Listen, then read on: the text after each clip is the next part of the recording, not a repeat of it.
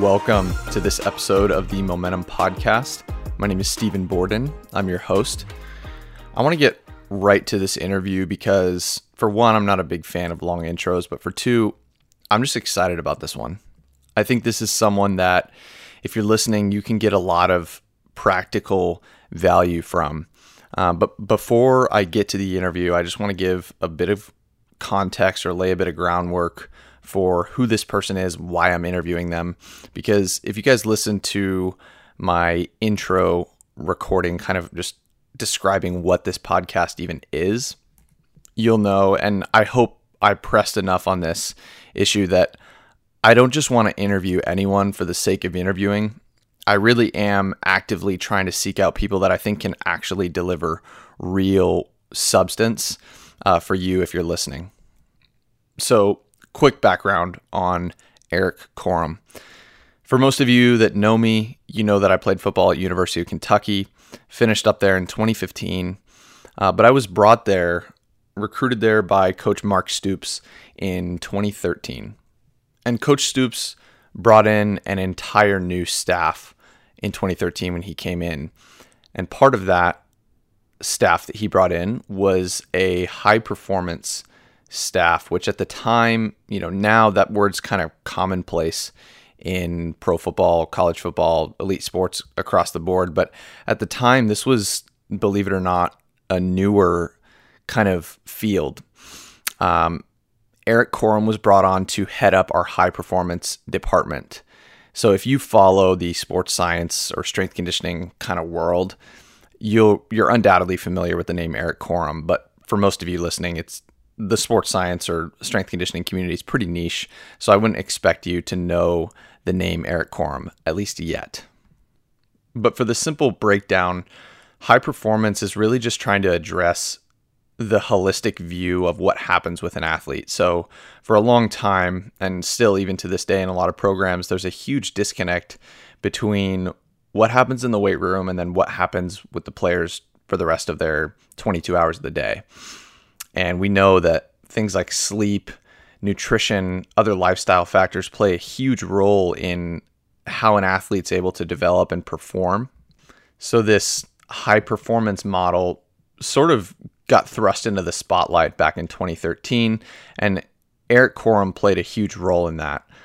So everything from, the type of food that we were eating, they monitored our sleep. We used different technologies that now are kind of, again, commonplace. Pretty much every NCAA and pro team uses these, GPS tracking technologies and things like Omega Wave that kind of take a look at your readiness level. But at the time, we were the only college, to my knowledge, the only university actually implementing some of this stuff. And that was due to what Coach Corum was implementing. So this is someone with a tremendous amount of experience optimizing human performance for elite athletes. But I think it's easy for us to kind of lump in this high performance model as something that should be reserved for elite athletes that we watch play on Sundays, when in reality, it's just as important for, your average Joe who's doesn't have a career in pro sports, but, is trying to excel in life, to pay attention to a lot of these lifestyle factors. No, you don't need to train to the extreme level and specificity of, someone trying to prepare for an NFL combine. But I think if your average human being paid as much attention and, gave enough merit to how he or she treated their body, I think we'd be in a lot better shape and people would be in a lot better positions to succeed in business or in whatever else you're trying to accomplish in life, even down to just being a better friend or spouse. So that's kind of the first part of why I wanted to interview Coach Corum, because I think he really does have a lot of value to bring in that department, just practical deliverables for what you can do to start increasing your health, but also improving your performance and just feeling better. If you feel good when you wake up in the morning and you feel energized and focused, there's a much better chance that you're actually going to take care of business and do what you need to do. The second part of, what actually really prompted me to reach out to Coach Corum is he's had the same career for a long time now. He's worked at University of Kentucky, and you'll see when we get into this interview, after Kentucky, he was at the Houston Texans, and, he was in high performance before Kentucky. So he's been kind of in the same career field, but he is recently, within the past year, started to develop a personal brand. And I think this is something that a lot of people, to some degree, want to do or aspire to do. And Corum has launched a successful podcast. He's consistently pushing out really, really good content, interviewing great guests. So I've been intrigued just kind of watching all of this unfold for Coach Corum from kind of the outside perspective, watching him step into uncharted territory and undoubtedly out of what would be many people's comfort zones. And I know that there's probably a lot of people, maybe even some listening, that aspire to build some sort of personal brand, whether you're a real estate agent and you know that that's going to help you sell more homes, or, personal trainer, or whatever it is. I think it's no secret in 2020 that having a personal brand can be beneficial in a lot of ways. And watching Corum, who's kind of been in the same career path for a long time, completely extend another arm of what he's doing and do it successfully and consistently, which I think is rare to see. I think that getting kind of into his inner psyche of what triggered him to make that step, and then what is allowing him to stay consistent, I think is going to be really valuable for you listening if that is something that you want to do. And then lastly, it was cool for me to just kind of come full circle and reconnect with Coach Corum. We've obviously known each other for 7 years now, but it's been quite some time since we've caught up. I really hope you enjoy this interview. I did my best to ask the questions that I think if I was listening from an outside perspective, I would want asked, because I really am doing this for whoever's listening. And maybe that's only 7.5 people right now. But, if I'm just speaking and bringing on speakers that aren't improving the life of whoever's listening, then I'm not doing my job or what I'm setting out to do. So I hope you enjoy this interview. And now that we're at a 7-minute intro here, let's get started. Yeah. So this is cool for me, one, to catch up with you, because it's been somehow 5 years since the Kentucky days. It's been 5 years. Let's see. Yeah, you're right. I mean, technically 7 years since I first came on, 2013, like the early days. But yeah. But I like what you're up to now is super interesting to me. But I want to give like the brief background on where you came from, because that's some good context for I think what you're doing now. Cool. All right. Yeah. So I was a walk-on football player at Texas A&M back in 1999. It's hard to believe. And as a walk-on, you understand that like there's a difference between walk-ons and everybody else, right? And at that time, especially, we were loaded with NFL talent. I think we had 9 guys in the class that I came with got drafted. So it was like ridiculous. A lot of those guys won Super Bowl rings. So I quickly realized there's a difference between me and them. And I wanted to do something to get myself on the field somehow. So I was a biomedical science major, but we had this physiology lab literally attached to the weight room. And so I was fascinated by what was going on, and I found out that there was a science to training. That's kind of where it started. In grad school, I went to University of Arkansas, got a master's in physiology, and I started working with elite track and field sprinters. And I had an opportunity to literally travel the world with an 8-time Olympic medalist, 3-time gold medalist, Veronica Campbell-Brown. And I got to work with Tyson Gay, a bunch of other just amazing people. It was a stroke of luck. And I started seeing how the rest of the world was training athletes, and that we weren't training them, in my opinion, in a way that was optimizing their ability. Because in America, we have this amazing problem. We have tons of amazing athletes. And so it's never been this thing that's been on our minds of how do we optimize our human capital. And so I went down this journey. Fast forward, to 2010, I was at Florida State. We had just taken over for legendary coach Bobby Bowden, and there's a lot of pressure. And our first year was really good, and I was the speed coach and nutrition coordinator, and then I got promoted to director of football operations, which I had no, like, you know, that's a massive leap. And I asked Coach Fisher, can I be called the director of sports science? At that time, nobody else had that title. And he said, sure, you can call yourself whatever you want. And so here I am, I'm leading this entire organization under the direction of Coach Fisher. I'm learning football in a way that I've never learned it before, sitting in with the meetings all day with the coaches, doing camps. And so I had an opportunity to travel to Australia for a month, and I embedded myself with an Australian rules football team. And that's where I learned about athlete tracking technology. Brought that back to the United States, and it really revolutionized the game of football. So we went with the second year. We didn't have a great year. We tracked that season. We were able to figure out areas that we could improve.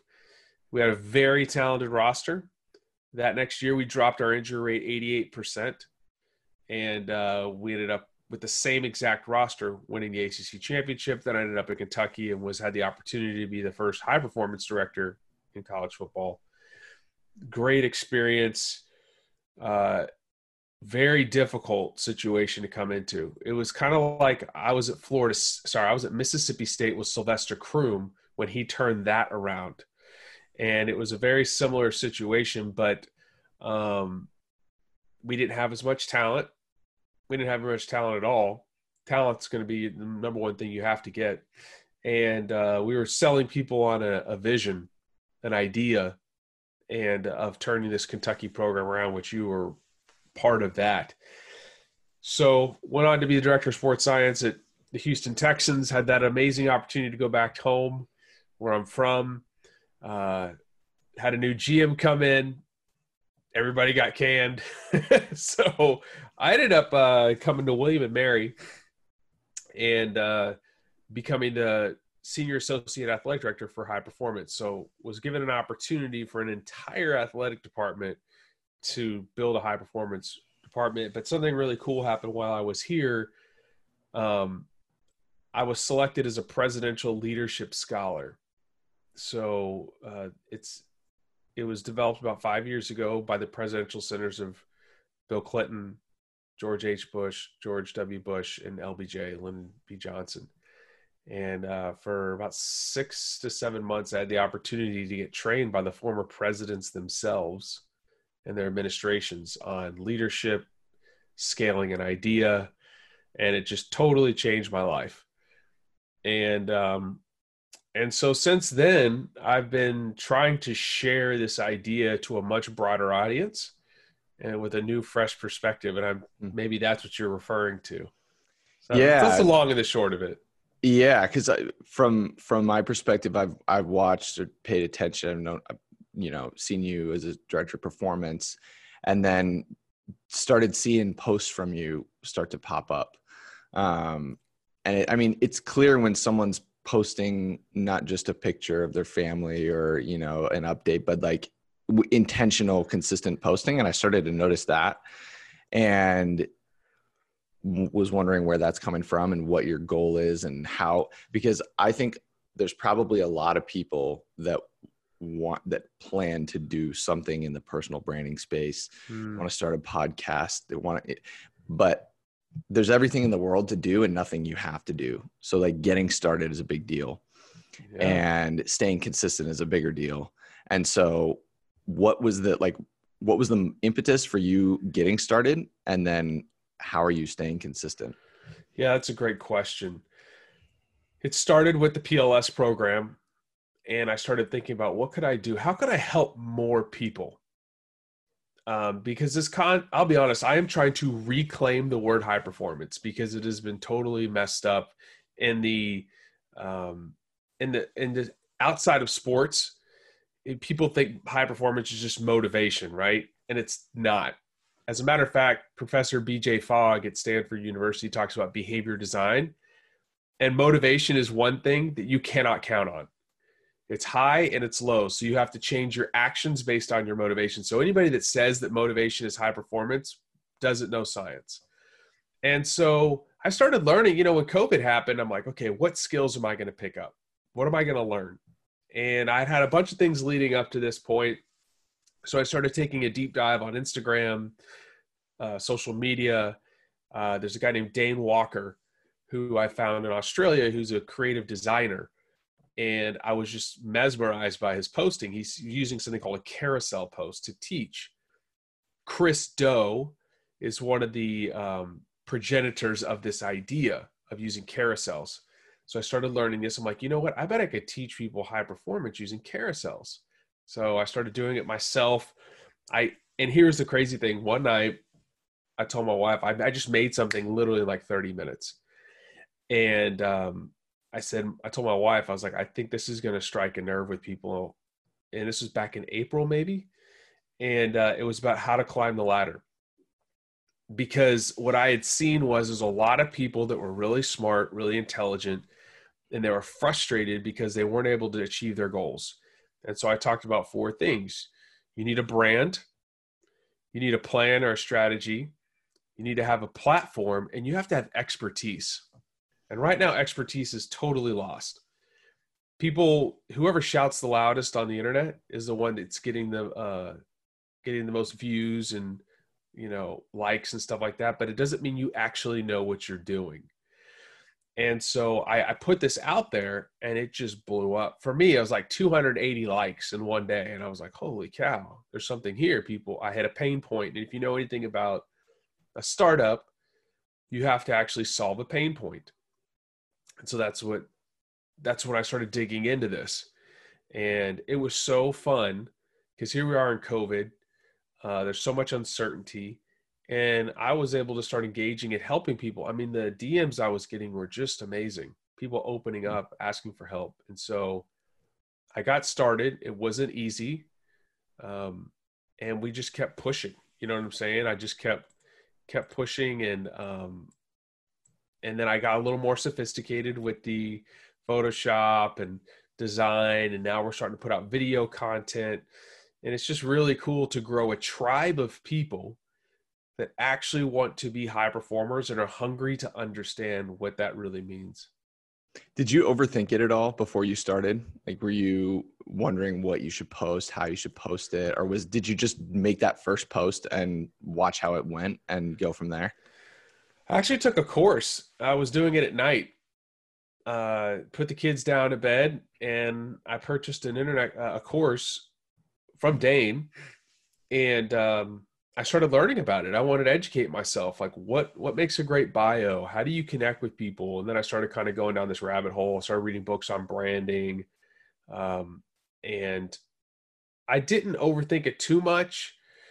You just got to, one of the things he's talked about is you just got to get it out there. So I read this book, Show Your Work, and fantastic book for anybody that's scared to share how they feel. Like just learn in front of the rest of the world.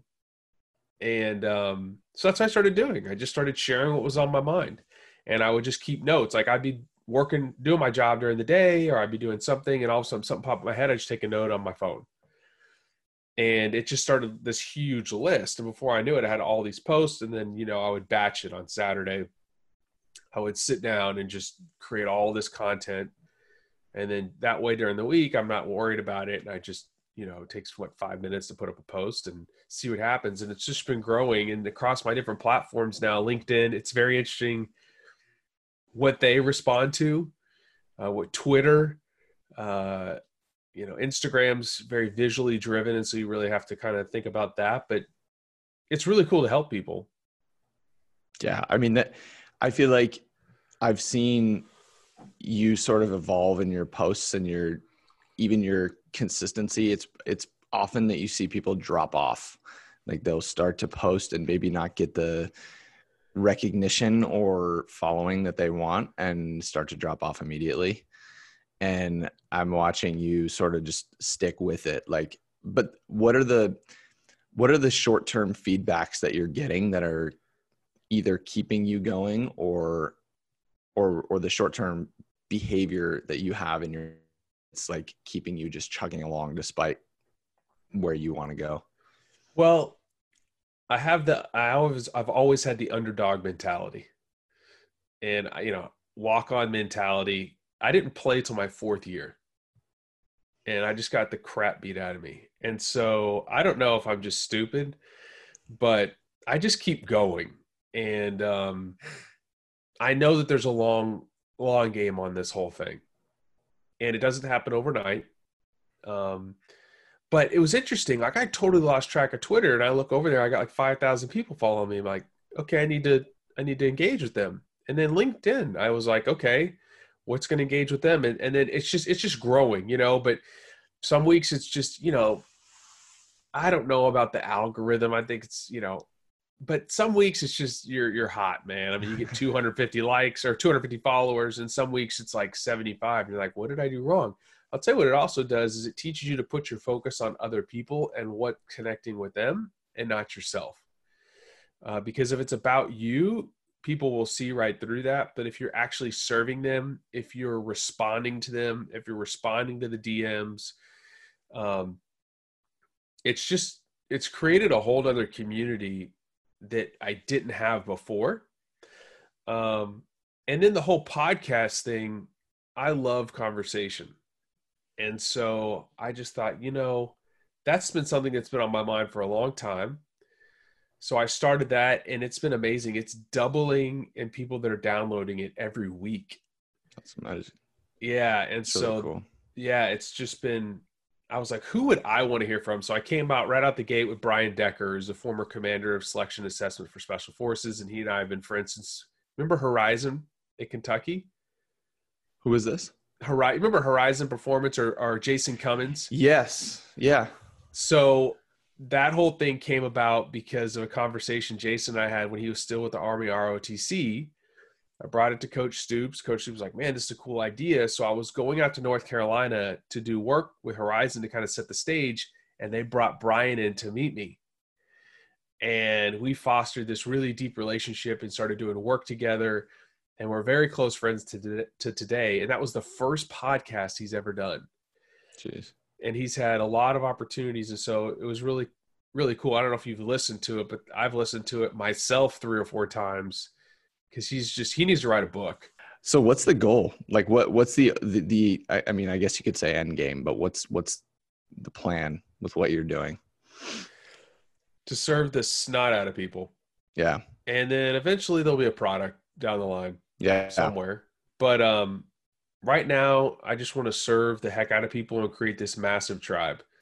I probably will come out with like a little ebook that people can get for free. Yeah. And start kind of like an email list and just start writing more in-depth stuff to engage with them and give them a little more content that you can put in a post. But right now I just want to build a tribe and just serve them. And really that's it.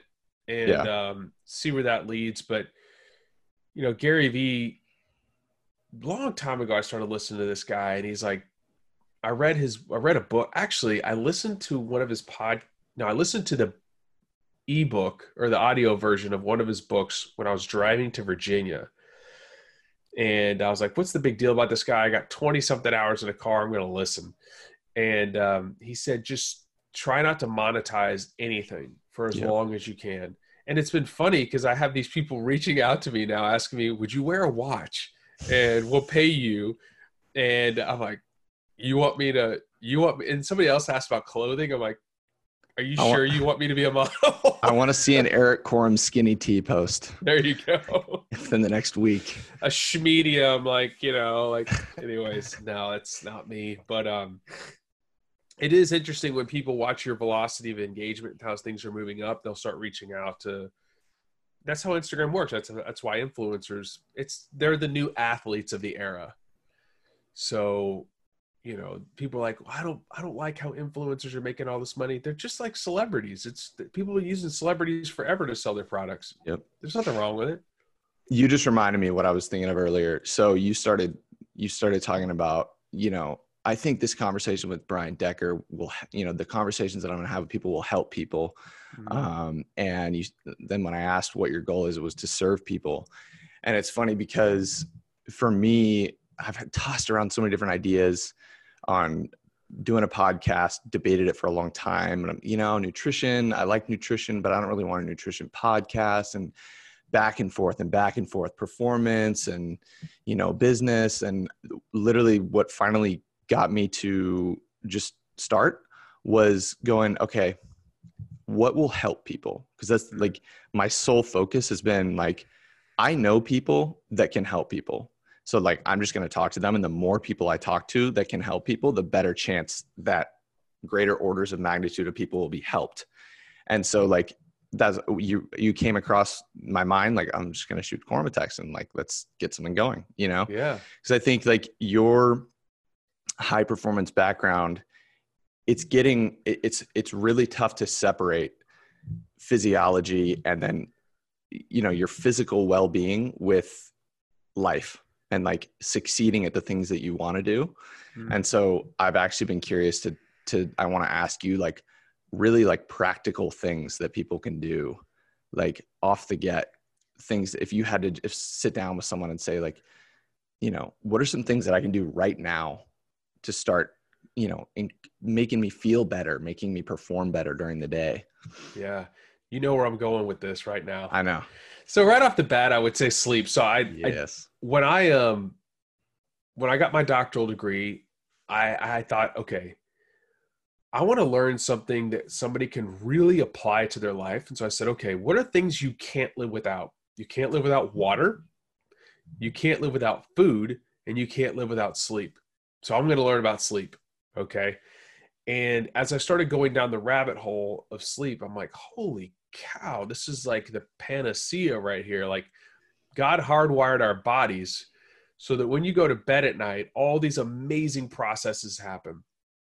And I remember you shot me a text the other day, from 10 to 2 is from 10 p.m. to 2 a.m. Kind of that first part of sleep, there's a heavy emphasis on slow wave sleep when growth hormone is released. And so your tissues get healed. And then also we've learned a lot about neuroplasticity that during that time, I'll talk about that in a second. But the first thing is restful and fulfilling sleep. If people can, our research at University of Kentucky with college athletes found that 7.5 to 9 hours of sleep was the golden window to put them in a position where they could adapt to stress. Because here's the issue, is people stop feeling well when they are no longer able to adapt to stress. Psychological stress, physical stress, it's really psychophysiological. They're mixed together. And so our adaptive mechanism is rest. And one of the best times, there's two really types of rest. You have sleep and non-sleep rest. So during sleep, a whole host of things happen for your brain, for hormones, all this kind of stuff. And then non-sleep rest are like short naps and periods of time where you're just not engaged in super intense material. Maybe you're doing mundane tasks, you're just taking a walk, your brain can just kind of space out, because that's when neuroplastic changes occur. So if you want to learn a new skill, a lot of people during COVID are trying to learn, right? They want to pick up a language or learn how to do this, whatever it is. There's two things that really have to happen. You have to have very concentrated times of intense work focused on whatever it is. So you want to learn how to podcast. You're like, okay, how do I set up my camera? And there's this frustration, right? And this anxiety that occurs that's really good, because there's a neurochemical that's released called acetylcholine. When that happens, it marks these neurons in your brain for plastic changes or for change later when you go to sleep. So when you go to sleep, during slow wave sleep, that's when these neurological connections are strengthened. Okay. So the first thing is sleep. It is hardwired into you. The second thing is like regular doses of exercise. It doesn't have to be anything like totally nuts, just 20, 30 minutes a day of moving around. And I've been working with my sister. We're about to release a program. My sister has a really successful company called Deliciously Organic. And she's got like 50-something thousand followers on Instagram, massive following across different social media platforms. But she specifically helps women with like adrenal and thyroid issues. It's a massive problem. Very underserved group, though, from an exercise standpoint. So we put out I came up with 18 months of programs specifically for these women because of their autonomic issues. So we tested it with a small group, and the results have been off the charts, because a lot of these women will go do like HIIT training or CrossFit and will crush themselves because they can't recover. So we flipped it to the opposite end of the spectrum, and they just do light rhythmic activities, and the testimonies coming back about how they feel, just it's heartwarming. And so you got to get in a rhythm of daily exercise. Maybe you like to walk, maybe you like to do yoga, maybe you're just gonna, maybe your daily win is I'm gonna do 20 minutes of stretching. Just do something. And then nutrition, like the link between your gut and your brain, we're learning more and more about that every single day. It's called the gut-brain axis.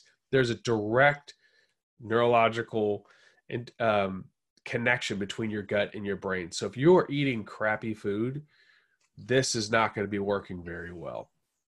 And so you need to be eating things that are nutritious. And what I don't want to do is cause paranoia that I can't go out and have ice cream every once in a while, or I can't go, have a hamburger or whatever. But 80 to 90% of the time, you should be eating things that are nutritious, whole foods, plant, vegetables, fruits, healthy fats. I'm not going to endorse a specific type of diet, but just nutritious foods to heal your gut, because that will also help your brain. I'm about to put out a post here that'll go up in like 3 or 4 weeks.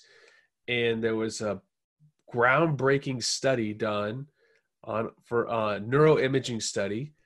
And it was released in the Journal of Alzheimer's Disease. And they found that being overweight or obese, higher BMI, reduces blood flow to your brain. And they're finding that Alzheimer's disease is a lifestyle disease. That it's like the biggest breakthrough in a decade.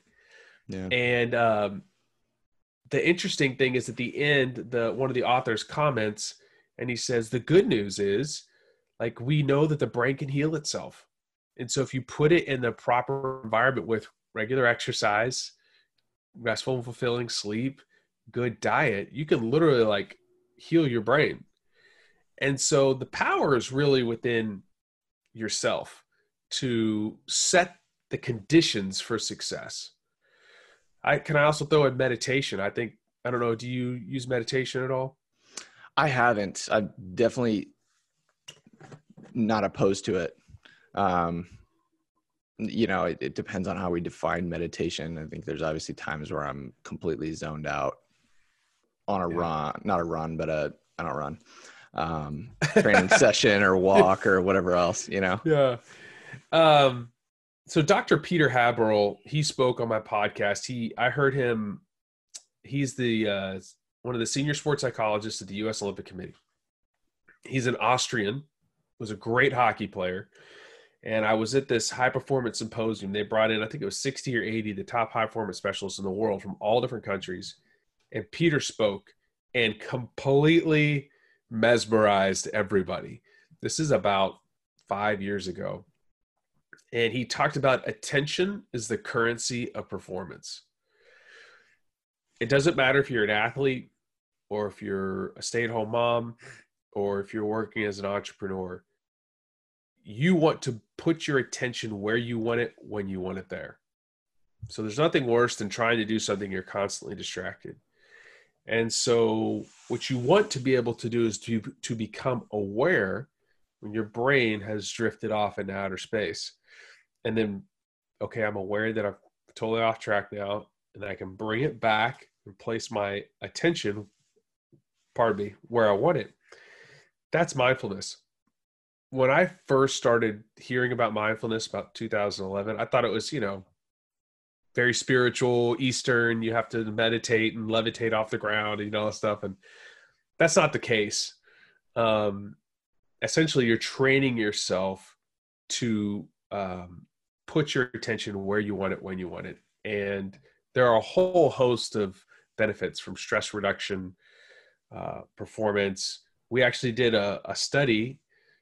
We collaborated with Headspace at Kentucky. I don't know if you know this. I didn't know this. And Chris Morris was like, Eric, I really think we should do this. Dr. Chris Morris is now the head of performance science at Kentucky. And we looked at cortisol levels, which is a stress hormone. And we looked at what happened after somebody meditated for a certain period of time. So Headspace gave a lot of our athletes free apps, and the guys came in, they did a couple cortisol tests, and then they did it, after, I don't know, I think it was 8 weeks of meditation, because something was fascinating. So if you're stressed out and anxious all the time, your body's going to have a really hard time coping with stress, and you're going to have a really hard time, if you're an athlete, putting on muscle. Because here's what happens when you undergo stress. Your body goes into a state of fight or flight. It's in an alarm stage. It's like, okay, I got to deal with whatever the threat is. So your body mobilizes protein to address the issue. So if you are stressed out all the time, you're no longer able to mobilize as much protein for protein synthesis for your muscles. So we had this one athlete that just could not put on weight. He meditates for 8 weeks, and then I think he puts on 12 pounds. And, sometimes you're like, man, I wrote this amazing program, and this guy's not, it's not always, the solution is not always what you think it is. And so you have to look at things from what's called a complex system approach. There's all these things that are working together and interacting, and sometimes you don't even know what they are. And if you look at things from a reductionist approach, where like everything is just like this one narrow thing, you're going to miss it. You're going to miss maybe what the solution is. And so mindfulness is, it's very powerful, and I highly recommend everybody do it. I feel like we avoid a lot of stress that is probably good for us. And we impart all these stresses on us that are not actually helping us. And mindfulness may be a good way to address that. Do you find that as you started practicing that you, when you are just trying to get work done and like grind, that your mental focus is more there, that you're able to like call on that under more control? Yes, I find I will notice when I'm drifting. And then I do what's called a micro meditation. I don't know if that's a thing. It's just my thing. So I was actually recently doing some work with some military groups, and I was talking to a cognitive psychologist with one of these special forces groups. I said, when they're in pain, what do you tell them to do? Like, what's your go-to thing? And she said, breathe in through your nose, out through your mouth. And I tell them to try to feel the air moving through your nostrils and almost like rushing past the hairs in your nose, like that type of focus. And so when I feel myself drifting, I'll close my eyes and take 3 breaths, and I'll bring my awareness to that sensation. And it's like, brings me back. And then I go right back to work. The issue is, were you trained to know that you were drifting? And that's where mindfulness, it's hard, man. Try sitting there for 10 minutes and just focusing on your breathing. Your mind goes, it's okay. The whole idea is to go, okay, I was thinking, back to the breath. Oh, I was feeling this sensation, back to the breath. And so it's helped me a lot. It's, I mean, with a large percentage of the world working from home right now, and maybe less micromanaging, which is probably in most cases a good thing. But there's this element of, you have the entire day to get stuff done, and you're sitting in front of a computer. I'm dealing with this working from home almost every day right now. So many things you can be doing, and it's a constant, it almost requires more energy to just keep yourself focused. I'm like implementing things in place. Like, it's like extra effort to put things in place to keep myself, to make sure that I can go hours straight without stopping. Yes. Do you have anything? So we've got some mindfulness, some breathing. What else do you do? Because I know you're going through the same thing. You're home. Like, what else do you do during the day? Like, if you start to notice yourself go. Well, I think it starts with where you begin the day. So the first thing I do is when I wake up in the morning, I spend time in prayer. And that really helps me focus on what's important. And then I write a to-do list. I go down, I'm like, all right, these are all the things I have to get done today. And I make that list. And there's this sense of accomplishment of checking those things off. And it keeps me focused. All right, Eric, okay, can't get distracted right now. You have to get back to doing this, because if you don't do this, you didn't win the day. And there's an opposite effect, though. When COVID first started, I was hyper anxious because I felt like I wasn't doing enough. And I had this sense of anxiety all the time. And so there's a guy named, Darren. Oh, I can't believe I'm blanking on his name. He's one of our PLS scholars, and he's great. He's on LinkedIn, does some great stuff. And he has these just 3 wins for the day. He puts it on a postcard, and it's like faith, family, work. What are the 3 things I got done today? Or it's health, family, work. And it's just putting in a good day's work and making sure that you got done what you needed to get done. So for William and Mary, I know I'm not cheating them of any of their, I have these things that I have to get done, and I got to get those things done. Boom, boom, boom, boom, boom. I can go down that list. Later in the day, I got some personal things I want to work on, right? And just having this list every day that I go through, and then structure my day so I'm not working 12 hours a day. And there's times you have to work really, really, really hard, and that is okay. But I like to get up early.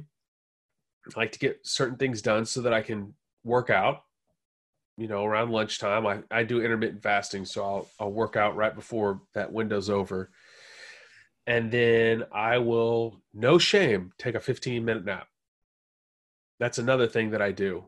And boy, does it make a big difference. Actually, what time of the day is this nap? So you don't want to take a nap too late in the afternoon, because then it'll mess up your sleep cycle for that night. And so there's a circadian trough during the day when your cognitive awareness starts to just dip. Okay. It's a natural rhythm. And so when this trough happens, everybody kind of feels it differently, but usually for me, it's around 1 to 2 o'clock. And so what I do is I take a 15-minute nap, and I just set my alarm, and it does so much for me. It brightens my mood. I'm more aware. Research demonstrates that you're more productive. And so, there's countries around the world that figured this out a long time ago. They call it a siesta. And some people, they got to get up in the morning, they got to work, and you have lunch, and then you're like, oh, I'm a little heavy. Just close your eyes for 20 minutes. And then you'll just crush the rest of the day. You'll be more productive. When I was with the Houston Texans, we partnered with one of these mattress companies, and I go into their building. I'm meeting with some of their senior executives, and they have nap rooms, like these amazing soundproof nap rooms. And they're like, our people are just more productive.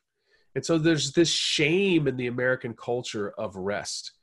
I'm going to do a post on honoring your day off. So in the Judeo-Christian religion, there's a Sabbath day of Sunday. And a friend of mine did this sermon once, and there's this magazine for the New York Times. And there was this lady who was Jewish, but she really wasn't a practicing Jew anymore. But she remembered as a kid, they'd had, the Sabbath day, which was Saturday, and they just took the day off. Well, she started realizing that the things that she would do on her, quote, day off, that were supposed to be restful, were actually causing her more stress. And I think we have totally lost the idea that it is okay to have a day, whether you have a faith or not, that you just rest. And so Sunday for me, if I had to work late on Saturday night to get everything done for the week, and then Sunday, it's just like nothing. I wake up, now we're doing church at home, and then we'll just hang out with the family. We'll take naps. I'll read a book. We'll go play outside. And I'm really disciplining myself that I am not going to work on that day. And that is another thing that I think is just killing people, literally, because then it becomes this 7-day-a-week stress cycle. And if you want to, go ahead. Yeah, go ahead. No, I was going to say, I think it's 7 days a week at 50%. instead of, 6 days a week at 100 and then 0 on the other days, or 5 days That's at a 100. really wise statement. I feel, being like half in, half out, you never relax your mind. Do you feel like that day off, like, programs you to be more focused on the other days? Yeah, and I actually have some of my best ideas on those days. So I like to read on those days, and so I'll just, I'll try to get a couple chapters in, and then all of a sudden these ideas will just start flooding in, and I'll just put them in my phone and just leave them be.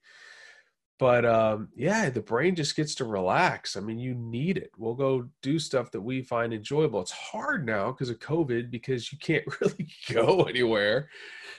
But I can only imagine, having started to make this a more disciplined part of my life and a regular rhythm, that when we can do stuff as a family, like go out to different places, that it'll be even more fun. But that's part of, if you want to adapt to stress and you want to be able to handle more, it's not about handling less. It's about being able to do more, and it doesn't cost you as much. And the process is stress. You have to take on stress. Can't run from it. You got to take it head on, the appropriate amount, and you have to rest. It's really simple. If you don't, you will get sick. And eventually, if it's too strong, you'll die. I mean, Hans Selye demonstrated that a long time ago. Do you think that putting certain stress on us from I guess a better form of stress, training, I don't know if, cold immersion, things like that, help you be more adaptive to work stress, business stress, life stress? So recovery modalities, let's just talk about athletes for a second. I think that we overdo recovery. Same. You want your body to learn how to handle stress, and then you use those tools. And I've made this mistake, admittedly. You use those tools when you need them. Okay. So during a training camp, I would rather have guys not get in cold tubs every day.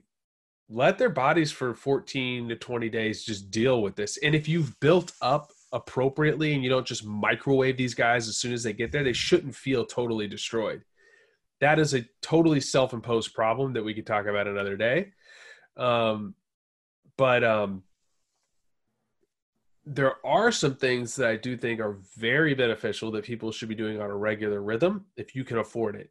And one of them is sensory deprivation. So float tanks. When I was at the Texans, we did over 200 floats with our athletes. And I really was able to start looking at you remember the omega wave? Mm-hmm. So DC potential with the brain represents how all the subsystems in the body are coordinating themselves to solve problems. Okay. When you get in a float tank, what happens is if you do it right, you lay in a tank, and because it's so solute dense, it's like the Dead Sea, you're just floating, right? So now you don't have the sensation of feeling. Then if there's no noise, now you can't hear, and you take out light and you can't see. And so your brain literally can decompress. And there's a lot of amazing research that's being done at the AFRL, Ohio State University, looking at that and DC potential together and what's happening. You will literally see biological rhythms change when people get in the tank. Heart rate variability increases, DC potential goes up over time. So if somebody's really stressed out, I will try to get them in a float tank on a regular rhythm, and you will see biological change happen. Because it's one of the only ways to truly let your brain unplug. Now, if somebody's hyper vigilant and hyper stressed, you may have to work your way into the tank. Like, we'll leave the tank open and we'll play some music. And then once they get comfortable with that over time, then you close the tank and have the music, and then eventually you go completely dead silent.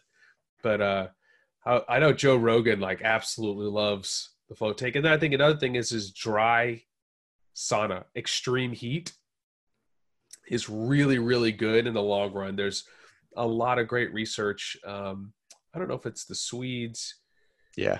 I've seen journal articles where just all cause mortality goes down by regularly getting in drier, hot sauna, 180 degrees or higher, at least 20 minutes. Because one of the things people don't realize is when you start sweating, and you sweat a lot, your blood volume decreases. When blood volume decreases, your heart has to beat faster to circulate less blood. So essentially, you're doing low intensity cardiac training.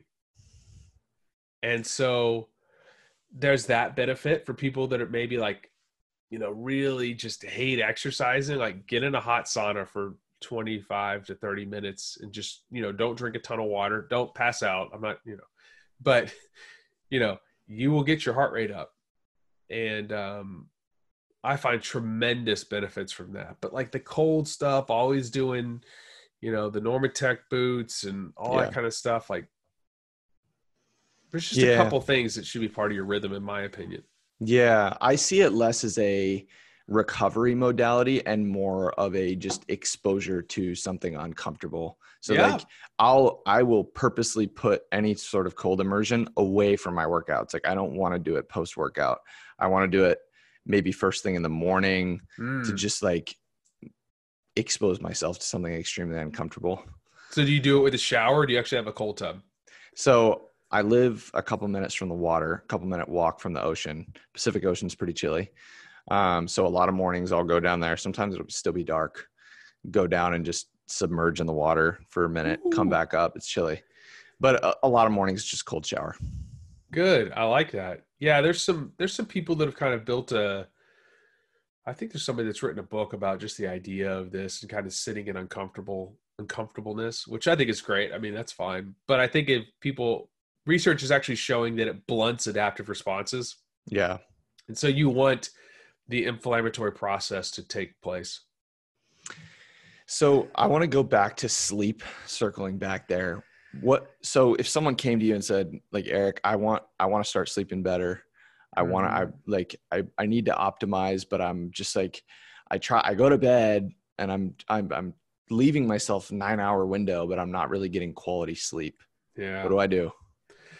That's a deep question because there's going to be a lot of things involved with this, but I would just say the first thing to do is to create a good routine and to fix your sleep environment. So look at your room.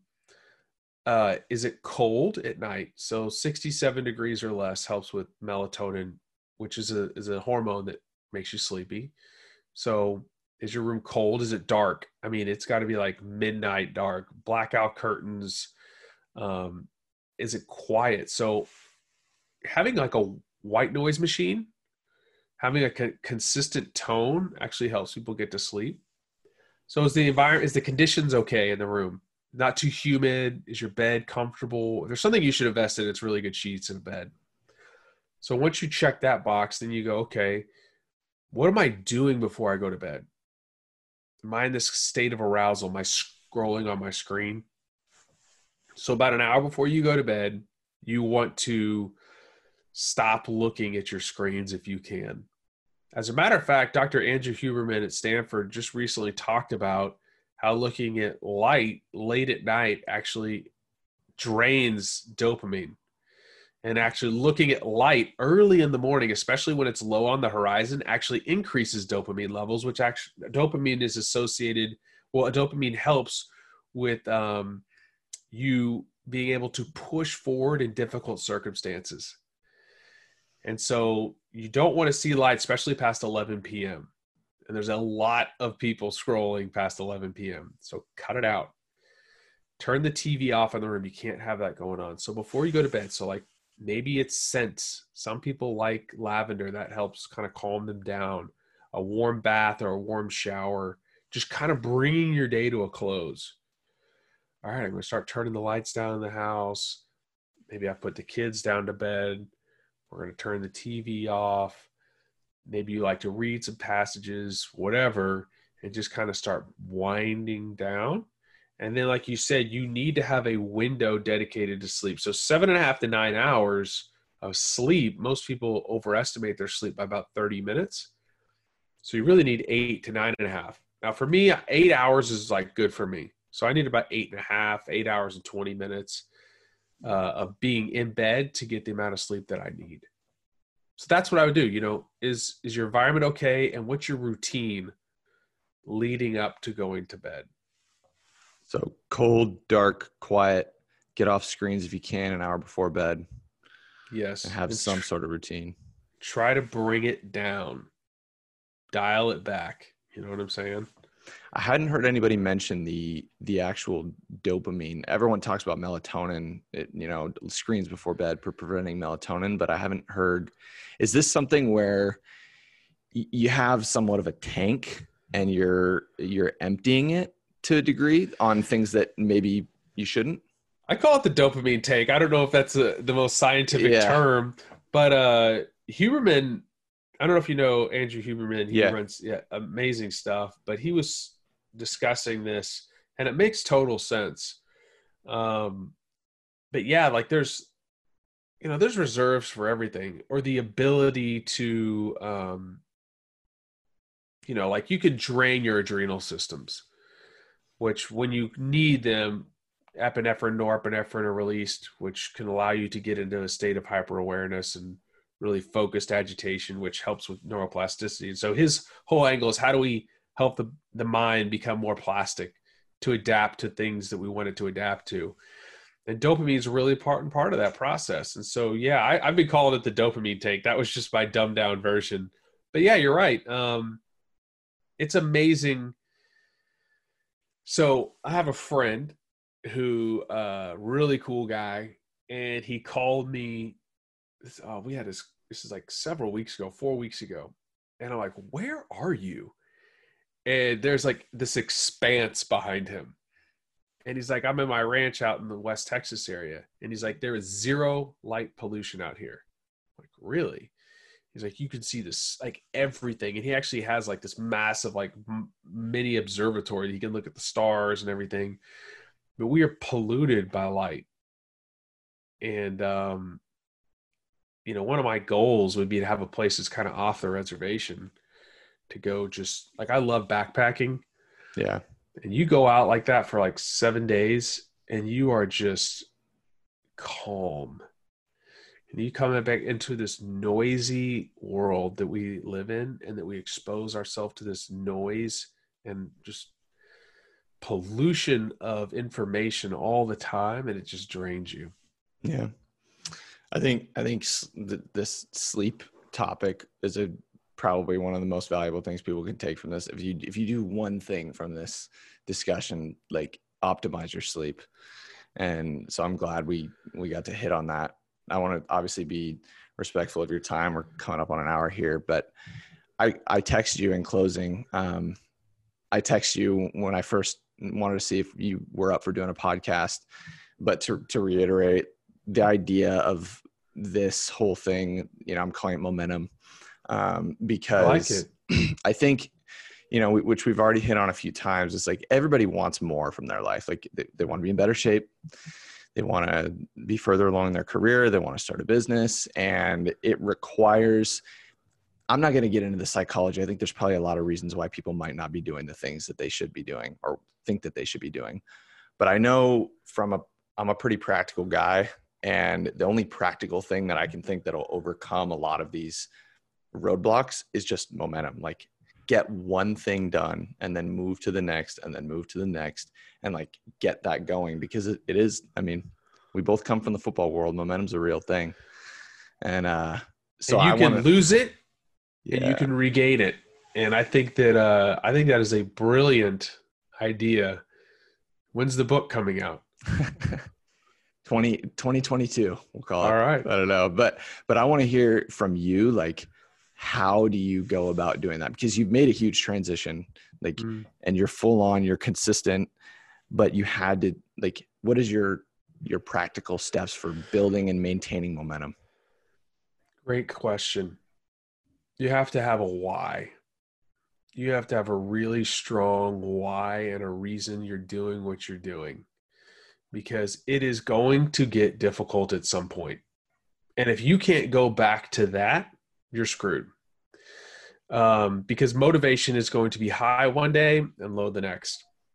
And if you have a strong why and a strong reason, and I think if it's not focused on you, it's even better.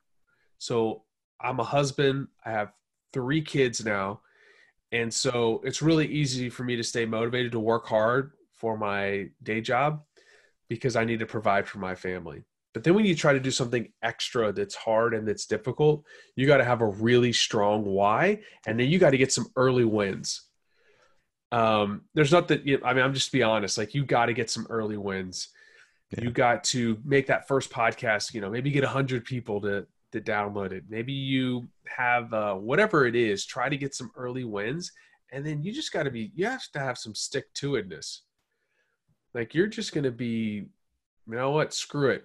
My head's down. I'm working hard. And then I say adaptable, because you may not have, it's iterating. The faster you can iterate on the problem, like you may go, okay, this is what I'm doing. And then you realize like, wait a second, I'm not serving people to the highest degree. They want this. I'm going to iterate over here, but you're still, guess what? You're still moving forward. You're still moving forward.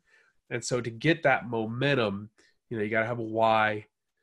You got to have some just dogged determination, and you got to be willing to iterate and say, you know what? I don't have the answer, but I'm going to go find it no matter what. Love it. That's awesome. Yeah. Well, for the, 250,000 listeners you're going to have on this podcast, tell them where they can find you.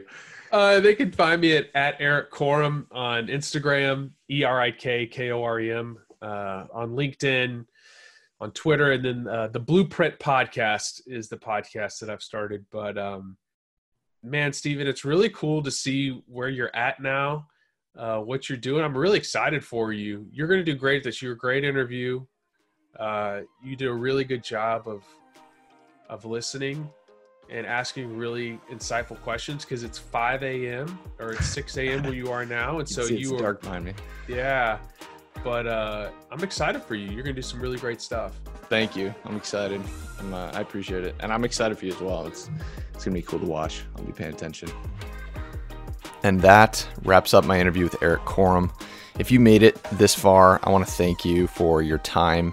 I definitely don't take for granted the fact that there are a lot of podcasts you could be listening to. So if you spent an hour or so with me and Erik Korem in your ear, I'm very thankful. Erik is a wealth of knowledge, and even if you could just take some of what he was discussing around sleep and best practices there, it'll make a dramatic impact in the quality of your life and what you're able to do from an output perspective during the time that you're awake.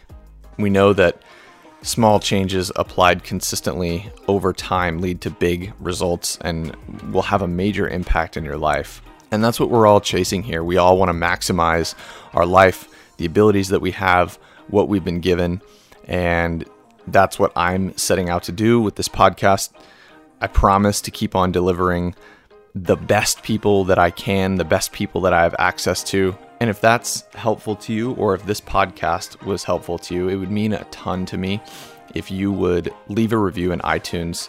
I know it seems trivial, but especially in the early days, every single review goes a long way, especially when you're trying to approach the new and noteworthy section in iTunes. So obviously, only if you think that this podcast was worth a review. That's it though for today, and I will see you on the next one.